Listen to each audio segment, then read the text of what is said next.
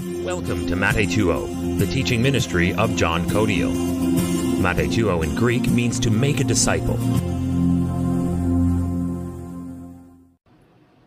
Now the next question. Why did Peter's faith fail him when he was walking on water? Yes?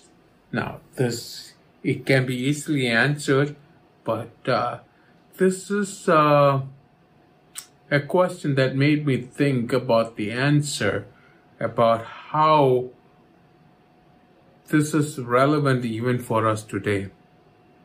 Let's go through the scripture. In Matthew 14, 25 to 33. Now in the fourth watch of the night, Jesus went to them walking on the sea. And when What was Jesus doing?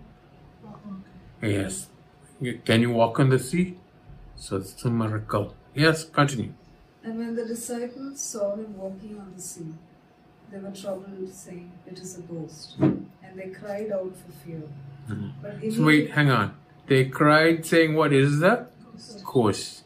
So later, if God allows, I will speak more about what is going on in their mind, because they said it is a ghost. Remember when Peter escaped from the prison and the Rhonda opened the door and shut it? Peter stood outside, and what did she say? Must be his ghost. But do you understand? That means it was a common thing. In our culture and what we understand, do you understand? It's not so common. It's the thing that the devil does is to show us that he doesn't exist. Do you understand? Yes? But continue. That has nothing to do with this. But it's a ghost, and they cried out for fear. Verse 27, yes?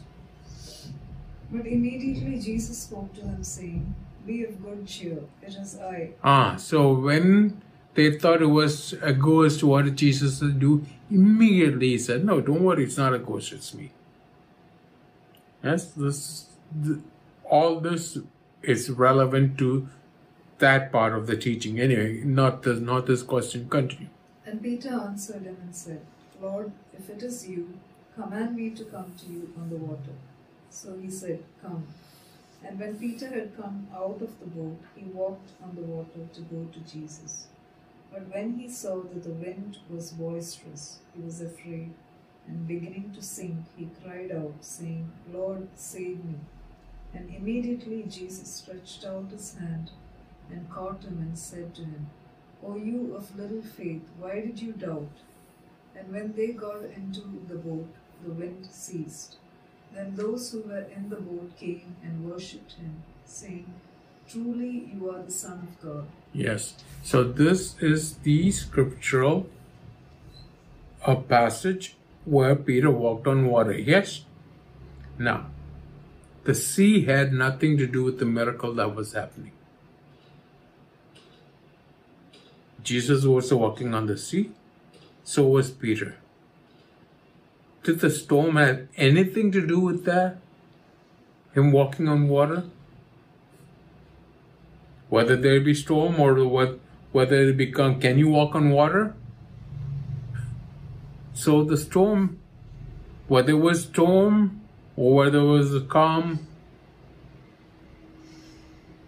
why did Peter fail? Because he stopped looking unto Jesus. When you look unto Jesus and you keep your eyes on him, he's the author and perfecter of our faith. Yes? So don't look at the circumstances, because they have nothing to do with the miracle that is happening. But they can stop you and hinder you from that miracle, from you benefiting from that miracle. Instead of you being a miracle maker, you cry out then, "Ah, Lord, save me," to the miracle maker. Do you understand? This is what's happening to the church today. Instead of the church being the miracle makers, we cry out, oh, do something, do something, do something. I'm thinking, can't you see how boisterous the waves are? What has that got to do with anything? Can you walk on water if the water was calm? Do you understand? Look unto Jesus, yes?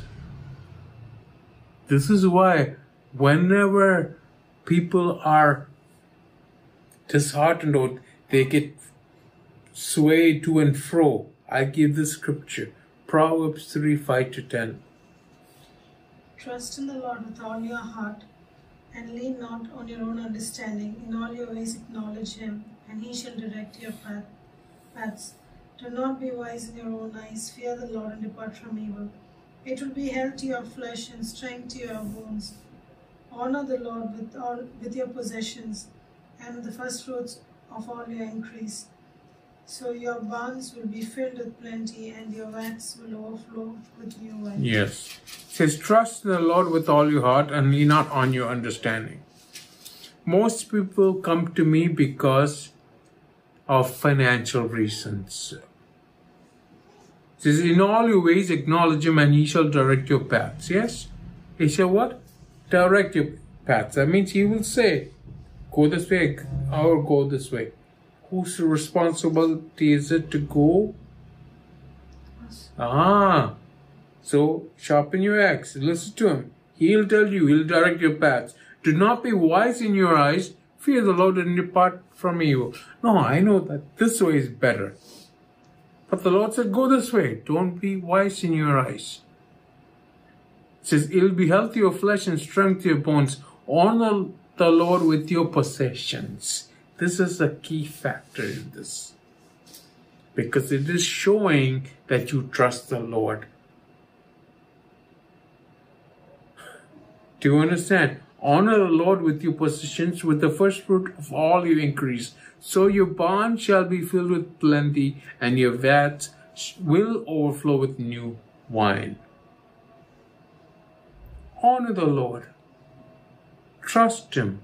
Don't go depending on your understanding. And because Peter did that, he began to sink. Am I clear on this? Yes? Meditate on this and you will understand. Read Proverbs 3, 5-10. Yes? Most people stop at 7. But you must understand, to properly trust the Lord, you must be willing to hand over your possessions. Remember, I told you about Abraham and Lot on Sunday? Because what Lot said Abraham said to Lot, go wherever you want. And Lot chose through his eyes. That plain is good. But the Lord knew, Abraham knew the Lord was with him. The blesser was with him. He trusted the Lord. He did not go by his understanding, because he knew the blesser was with him. Am I making sense? So wherever Lot went, that's good. But the blesser is with me. And wherever I go, because I'm with him, I will prosper. And he will prosper me. I don't lean on my understanding. Looking unto Jesus, the author of my faith, the perfecter of my faith. Keep my eye on him. This is why Peter began to sink. Am I clear? Yes? So that is the question. Is it answered now? Yes? This recording is meant to teach God's Word with clarity and simplicity. Thank you for listening.